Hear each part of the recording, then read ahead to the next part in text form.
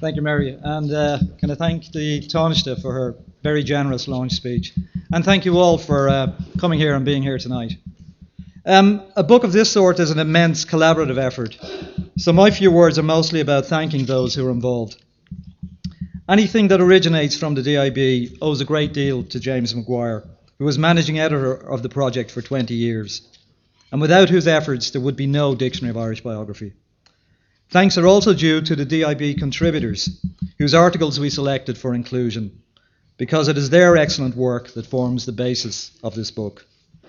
I would also like to thank our colleagues in publications for their valuable contributions: Ruth Hegarty, Helena King, Fidelma Slattery, and Jeff Wilson.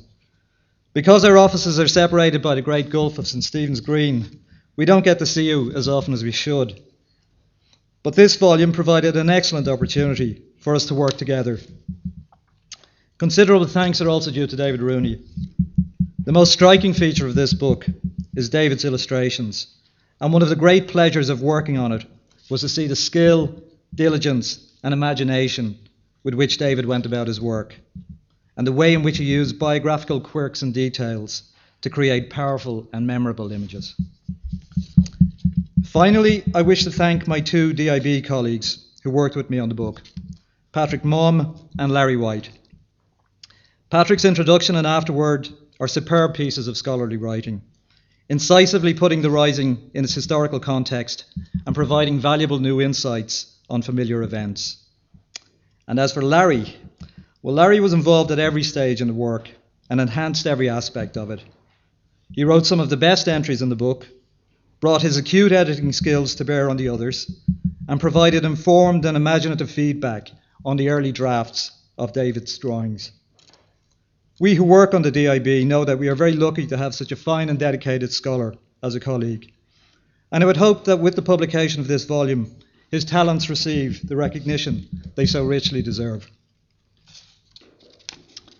As has been mentioned, the Easter Rising is probably the formative event in 20th century Irish history, and it is only right that we acknowledge this and commemorate it fittingly. With this book, our hope is that by providing a number of different individual perspectives, we managed to show that the Rising was a more complex and multifaceted event than is sometimes acknowledged, and one that does not lend itself, easily to any simple narrative. Try as we might, we cannot get away from the fact that the Rising was carried out without a democratic mandate. Those who led it sought no popular endorsement, but invoked the sanction of God and Ireland's dead generations, neither of which were in any position to contradict them. But of course, the wider political context must also be taken into account.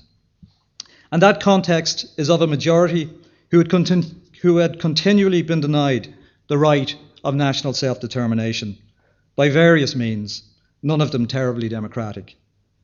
So does the denial of democracy by a government over such a long period in some way justify opponents of that government who choose to disregard the popular will?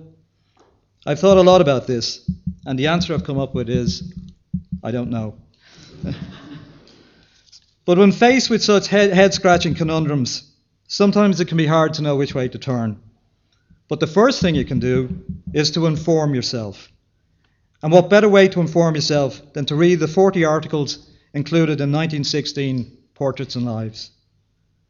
My main hope for this book is that it will contribute to an informed debate in this decade of centenaries and play some part in helping to ensure that those commemorations are not politically self-serving, partisan or triumphalist, but thoughtful, honest and respectful to those who are involved, and especially to those who suffered.